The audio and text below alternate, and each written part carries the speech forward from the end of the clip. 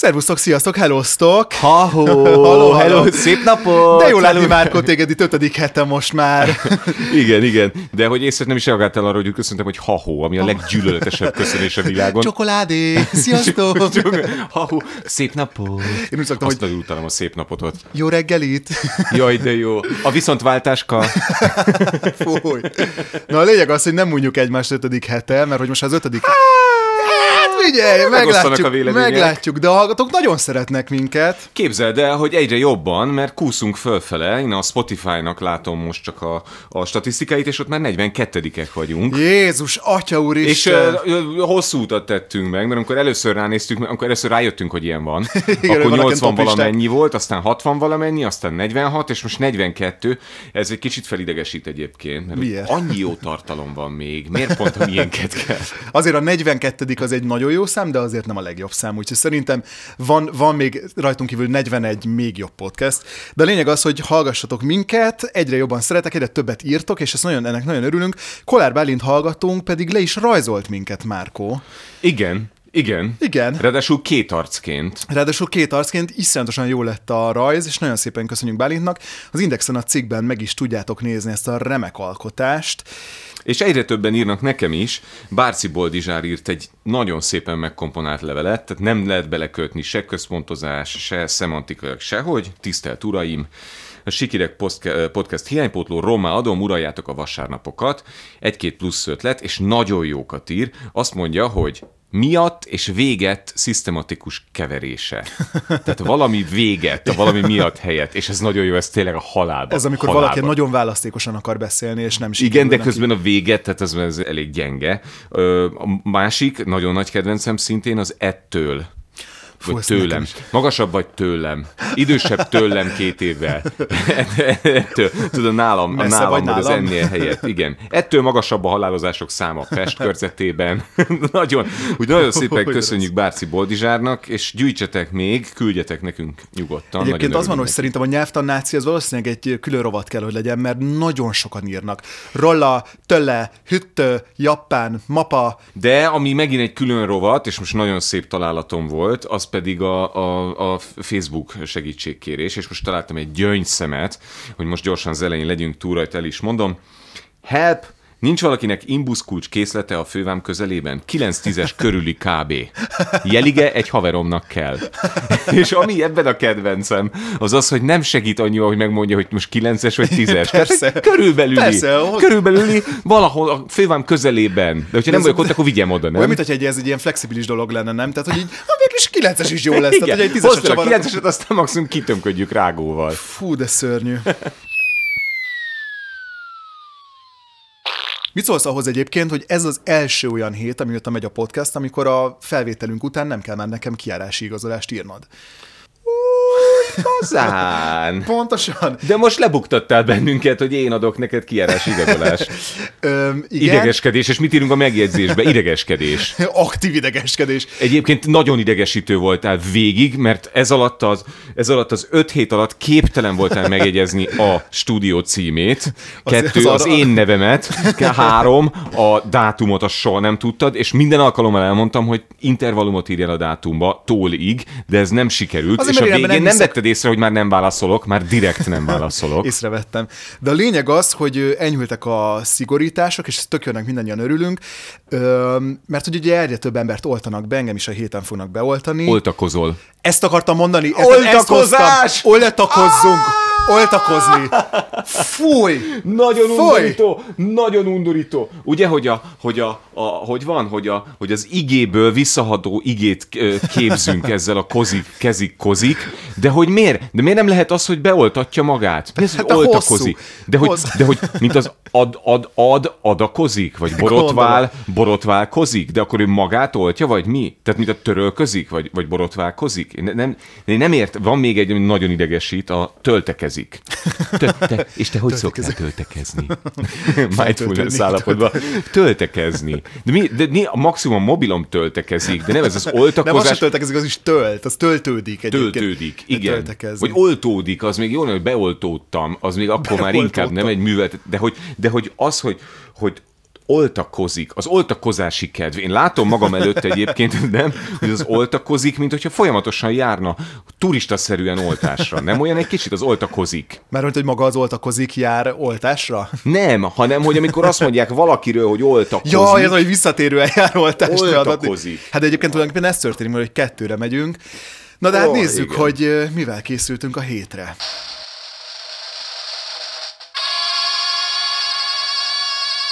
Hát én akkor kezdeném veled megint csak, tehát legyen egy önálló rovatunk, a barna, hogy mi idegesítő a barnában. Aha. És van ez a lábazás. Ez légy nagyon gyorsan fejtsd ki, mielőtt a hallgatóink félre. Észrevettem, hogy van nálad, ez nálad egy létező dolog, ettől félni kell. Óvakodj a barna lábától. De légy, mondd el, hogy ez micsoda, mielőtt a hallgatóink a lábazás az, hogy indokolatlanul rövid idő alatt megszabadul az okniától bárhol, de legyen az egy új lakás, egy stúdió, bárhol megszabadul az okniával, és a lábával meglepő ügyességgel kitapogat dolgokat, azokat viszont széttapogatja. Tehát mondjuk egy székláb, hogyha a barna lábának áldozatául esik, akkor módszeresen minden egyes négyzetmilliméter át van vizsgálva láb által, de abszolút belemegy, tehát lábúj köz is játszik, persze. Tehát teljesen... De nem csak a nagy lábúja és a kis lábúja közé, hanem a kis lábúja közé is. Persze, abszolút mindenhol lábazik, és ez csomó kérdést vet föl bennem, hogy egyrészt, hogy mi ez a fékezhetetlen lábfétis, ami belőled ilyenkor mindig előjött. Tehát miért nem tudod a lábadat az okniban tartani? Mert zavar, mert meleg, meg nem tudom, rossz az anyaga, hát most mit tudom én, hát ez egy ilyen... Egyébként azt nem is tudod, hogy van egy trükköm, és ettől a lakótársam iszonyatosan ki van készülve. Azt szoktam csinálni, de ezt egyébként demonstrálom is neked, azt szoktam csinálni, hogy az egyik lábammal veszem le a másik lábamról az oknit. Jaj, nem! Fúj! Ilyen manó ügyességgel. És ez most itt megtörtént a stúdióban. Meg tök jó ilyen szőnyegpadló van, és akkor az kellemes. Jó, de hol a határ? Hol a határ? Tehát melyik az a testrészed, amit végül majd nem veszel elő? Tehát honnan fogom tudni? De honnan fogom tudni? Ráadásul van egy ilyen, most csak hogy el tudjátok képzelni ti, akik hál' Istennek nem látjátok, hogy mi történik, hogy van egy ilyen nagy ilyen gymballom, az a labda, amin ülünk, ilyen egészséges rajta ülni, és azt szoktam megerőszakolni konkrétan a lábával úgy paskolja, mint egy 10 hónapos csecsemő.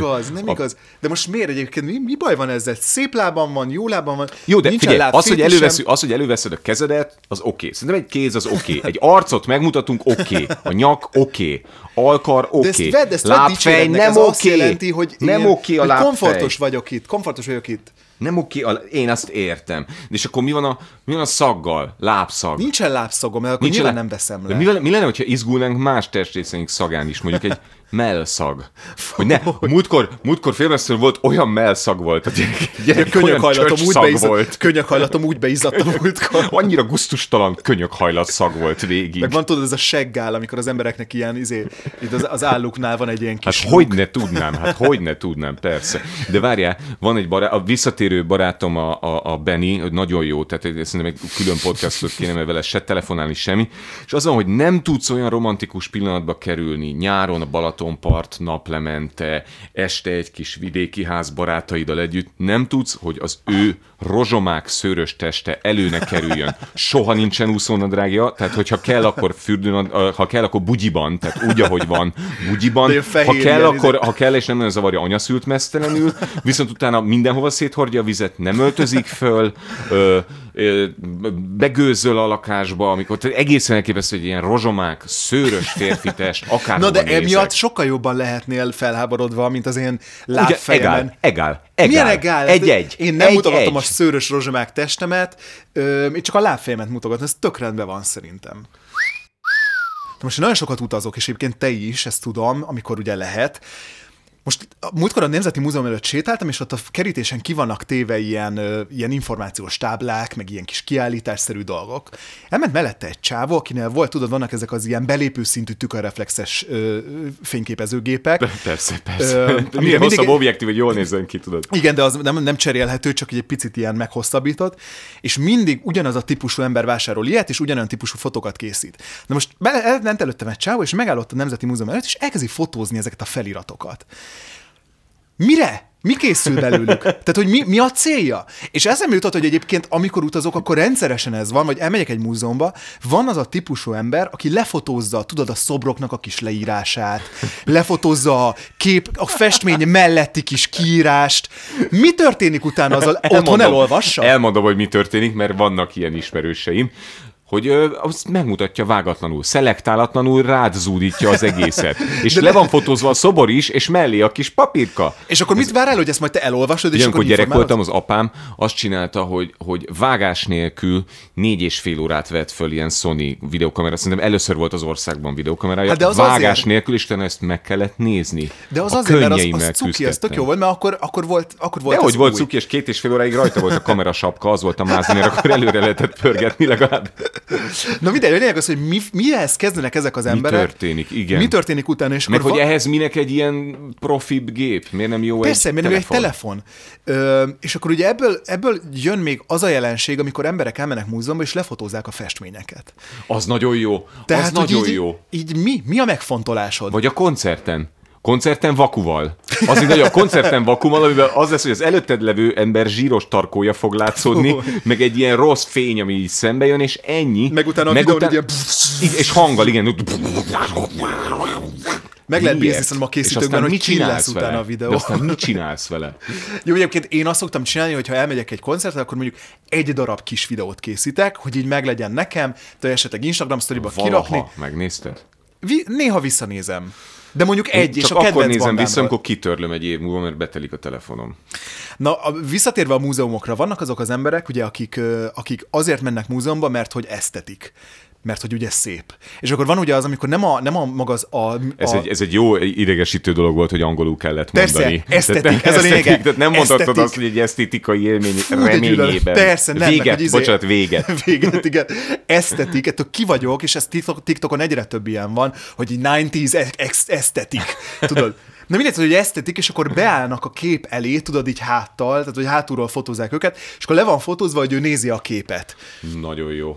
Ez olyan, mint a reakció videó, amikor nézel egy videót arról, hogy valaki néz valakit, aki játszik e-sportban. De ez amikor lefotóztatod magad úgy, hogy nézed a képet, ez úgy szokott történni, hogy nem kéred meg azt, aki veled van, hogy csinálja meg, hanem csak így odaállsz, ilyen gyanútlanul.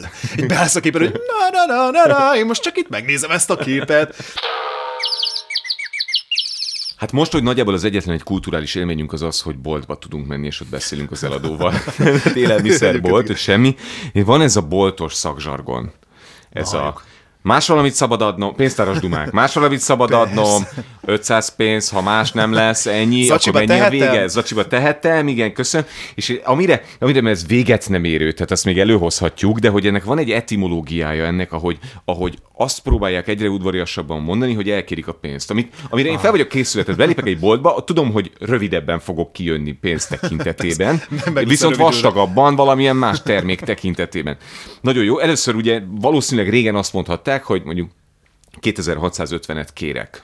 És ez semmi baj. De aztán valaki úgy gondolta, hogy eufemizálna egy kicsit, azt mondja, szeretnék kérni. Igen. Ez szeretnék kérni, és az oké, rendben, akkor kérjél, vagy nem tudom. Majd utána kérnék. Feltételes mód. Nagyon jó, kérnék. Nagyon jó, ezt még tovább. Kértem volna. Múlt időben. Tehát ez nem is a jelenben történik, uram. Igen. Egész nyugodtan. Tehát, ha kértem te megengednéd, ha megengedted volna, megengedted volna, kértem volna. Én meg akkor adtam volna viszontlátásra. Nagyon jó. És ennek mostanában hallottam, a jövő idő. Fogok kérni. 2650-et fogok kérni. Uram, a végén oda tesz, uram, persze. Fogok kérni, szia, uram. És most a legutoljára azt hallottam, fogok majd kérni. Még tovább finomít, nem? Egy kis redundáns jövő idő. Fogok majd kérni. Csak 2560-as a vége. Se. Persze. 1600 és 25-ös. Miért 1000? Miért 1625? 1740-es, 3000-ből jöttem, szépen megköszöntem. 3000-et kaptam, és 428-as a visszajáró.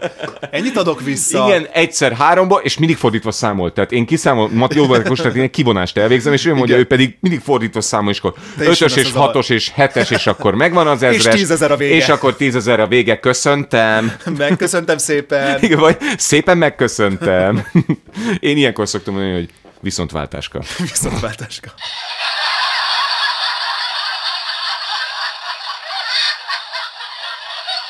Na most te is férfi vagy, meg én is férfi vagyok, Márkó. Köszönöm, hogy szóltál. Igen. Köszönöm szépen, hogy elismered. Szépen.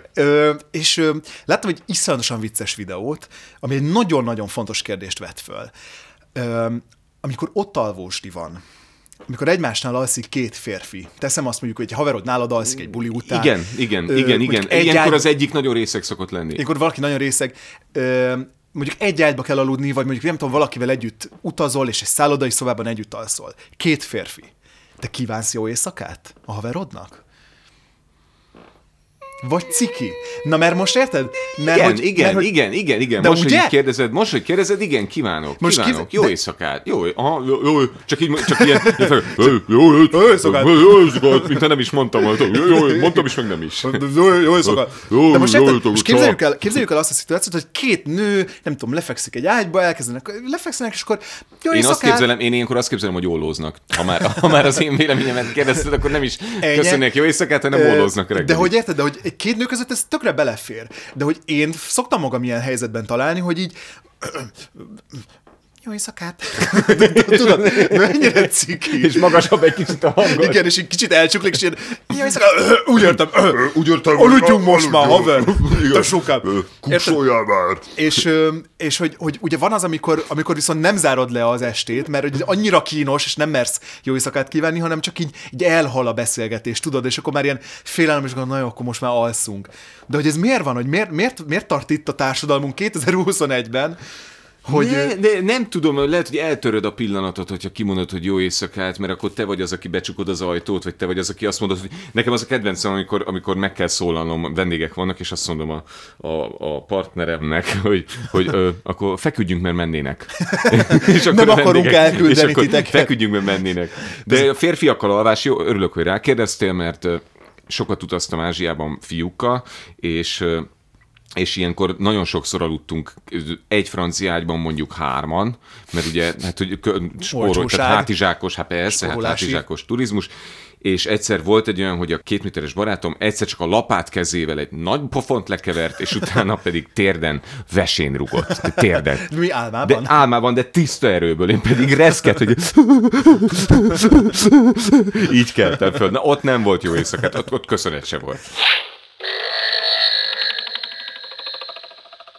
De ha már a szállodáknál tartunk, a svédasztalos kínoskodás, ez a kelet-európai zavarban levés. Miért ennek kínoskodás? Rákészülsz, mondjuk 7-től 11-ig van. Rákészülsz, már ott vagy 6:30-kor, és bemelegítesz. Nem szabad teljesen üres gyomorra. Pici vizet kell inni, hogy többet tudjál. Persze, hogy kicsit beindítsd. És először a drágára mész. Tehát, hogyha van kint lazac, akkor először a lazacra mész. A lazac, a tojás, félig a melegételek. De tojásból is inkább Benedikt. Tehát nem az van, tehát egy ilyen pórias rántottával, én nem rontom el az egészet. Nem jártam olyan szállodában, ahol gyümölcs, ha van egy kis áfonya, akkor az. Ha nincs szezonja, akkor eper. Tehát azt kell nézni, aminek nincs szezonja, azzal kezdünk. Azonnal. De hogy miért nekem az egész gyerekkorom ezzel telt, amikor szállodában voltunk a családdal, hogy így rettegtem attól a pillanattól, hogy nekem vissza kell mennem a svéd asztalhoz, és hogy mindenki látja, az egész étterem rajtam röhög, még az, hogy ott megy a dogi, már még hanyatszorra szedsz, kisfiam, tudod?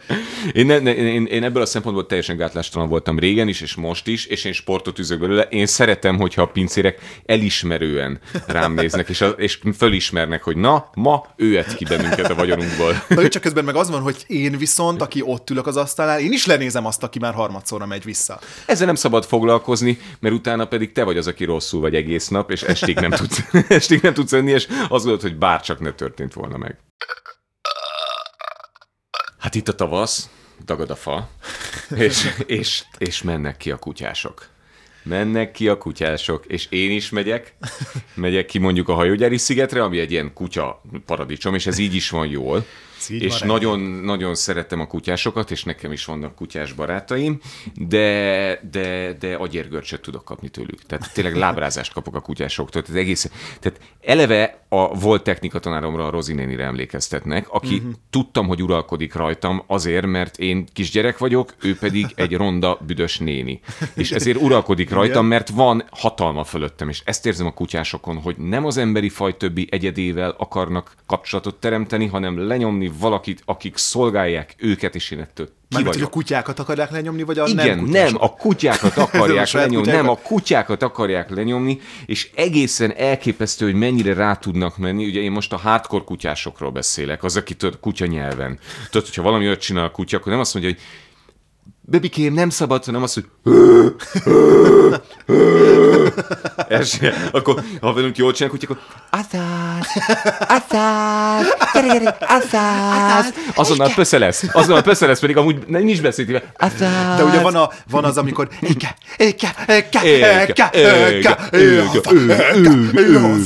és ennek egész, tehát hogy a decibel, meg az vált, fentről megyünk le.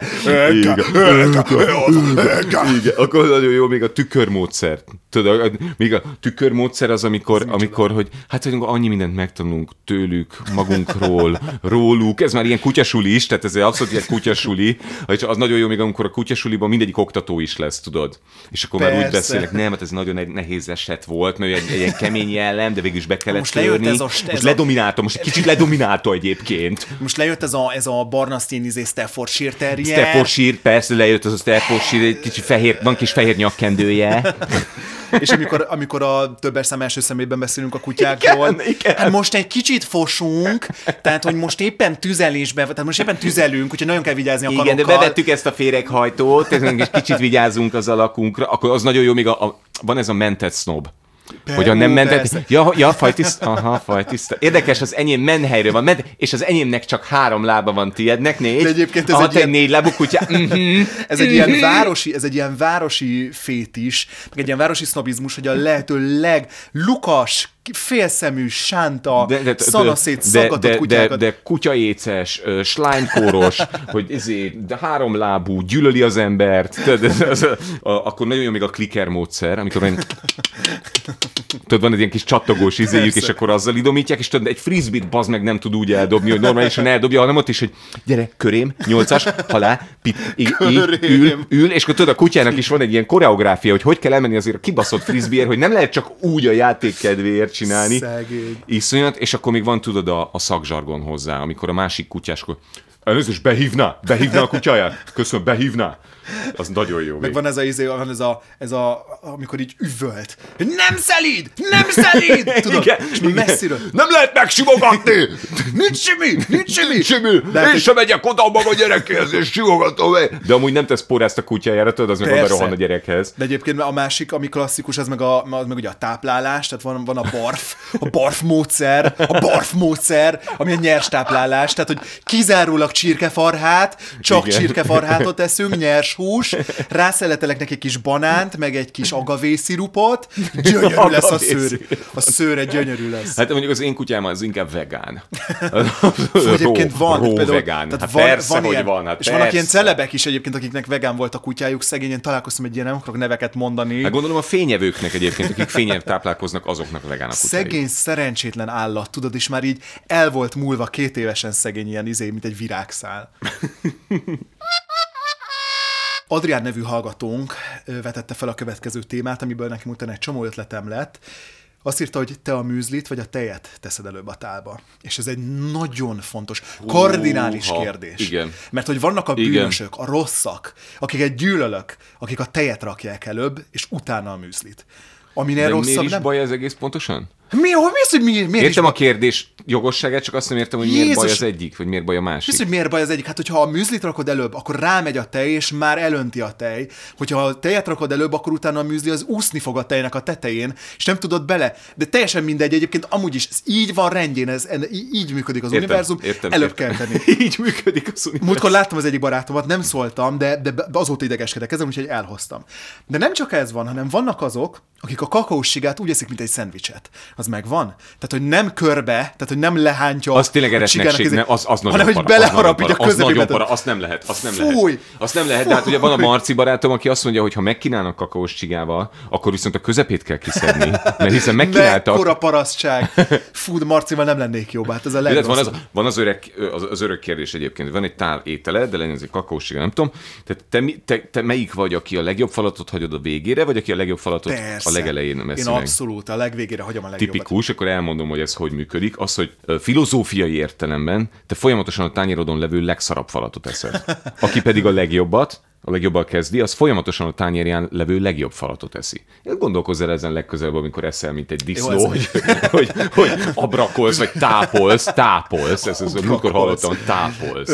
Oké, de hogy közben viszont, hogyha a másik irányból mész, akkor meg ott van az, hogy folyamatosan motivál, hogy nem sokára el fog jönni a legjobb falat, és az étkezésedet a legjobb részével zárod.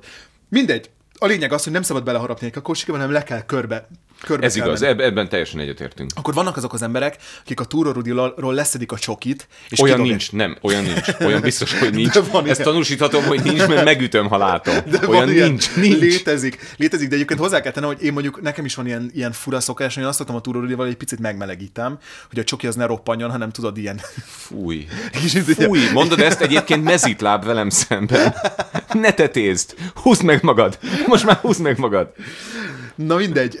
Szóval, hogy vannak ezek a szabályok, amiket nem szabad áthágni, például vannak azok az emberek, akik fordítva teszik fel a WC papírt, tehát hogy a fal felen. Azt nem hiszem el, hogy miért tenni oda, hát miért akarja a falat kapirgálni? Egyébként kifele kell lenni a WC papírnak. Kifele kell lennie, de egyébként képzeld el, teljesen egyértelmű, hogy kifele kell lenni a WC papírnak. De egyébként ezt tudod, miért van? Azért, mert állítólag a WC papír gyárosok direkt akarják, hogy kifele legyen, mert hogy többet szakítasz, mert hogyha a falfele van, akkor leszakad magától. Tudod, én húzol kettőt, és leszakad magától.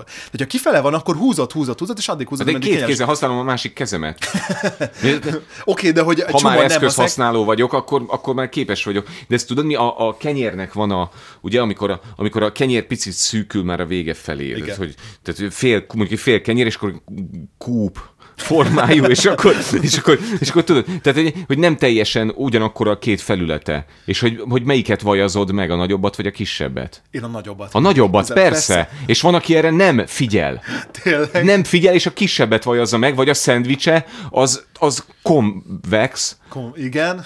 Igen, hogy nem illeszkedik a szendvics, hanem mondjuk a két kisebb rész találkozik csak, és nem úgy van, hogy jaj, de utálom én ezt. Emberek kizárólag a konkáv szendvicset tudjuk elfogadni. De lehet, hogy fölcseréltük. Most nem tudom, valamelyik. Velem meg tudod, mi van? Hogy nem tudok már kulturális tartalmakat fogyasztani, de átállt az agyam, és nem tudom a filmeket úgy nézni, hogy ne boruljak ki, hogy nincsen rajta maszk, túl közel ment hozzá, az meg kezet fogott, azok meg lefeküdtek egymásra, meg csak úgy csókolozgatnak. Csak úgy csókolozgat az utcán, igen. Rálépett a sarkára, bement mögé, beszálltak egy liftbe, csak úgy, és tényleg annyira bennem van már ez a rohadt social distancing, meg ez az egész hogy nem, tehát elfelejtettem, hogy milyen volt előtte, és már nem tudom úgy nézni. Igen, amúgy ez nekem is folyamatosan ilyen görcsbe rándul a gyomrom, meg itt tudod, hogy összerándulok, hogyha nézek valamit, és így srácok, a maszk, és vissza kéne fordulni a maszkért, borzasztó. Igen, de nem baj, hamarosan túl leszünk rajta, mint ahogy ezen az adáson is most már lassan túl vagyunk. Megszabadultok tőlük ezen a héten, mint egy vírus, mint egy világjárványtól. Igen, és ezen a héten az én felhívásom az lesz, hogy az Instagram oldalamon csinálok egy olyan posztot, amiben boltos dumákat mondok, vagy boltos dumákat szedek össze, és ide kommentbe várom a boltos dumákat, úgyhogy írjátok, hogy hány a zsemle, köszöntem, ha más valami nem lesz. Számlát az acsiba tettem. Nekem egyébként van egy ilyen videó. Számla nyugta egyik sem. Még régről az síkideg vagyok, úgyhogy azt is megnézhetitek, és arra is lehet válaszolni. Márkonál meg ki lesz egy vadi új poszt. Köszönjük szépen, hogy velünk voltatok ezen a héten is. Én Lincényi Márkó vagyok. Én pedig Turai Barnabás. Találkozunk jövő héten. Sziasztok! Hello! A műsor a Béton partnere.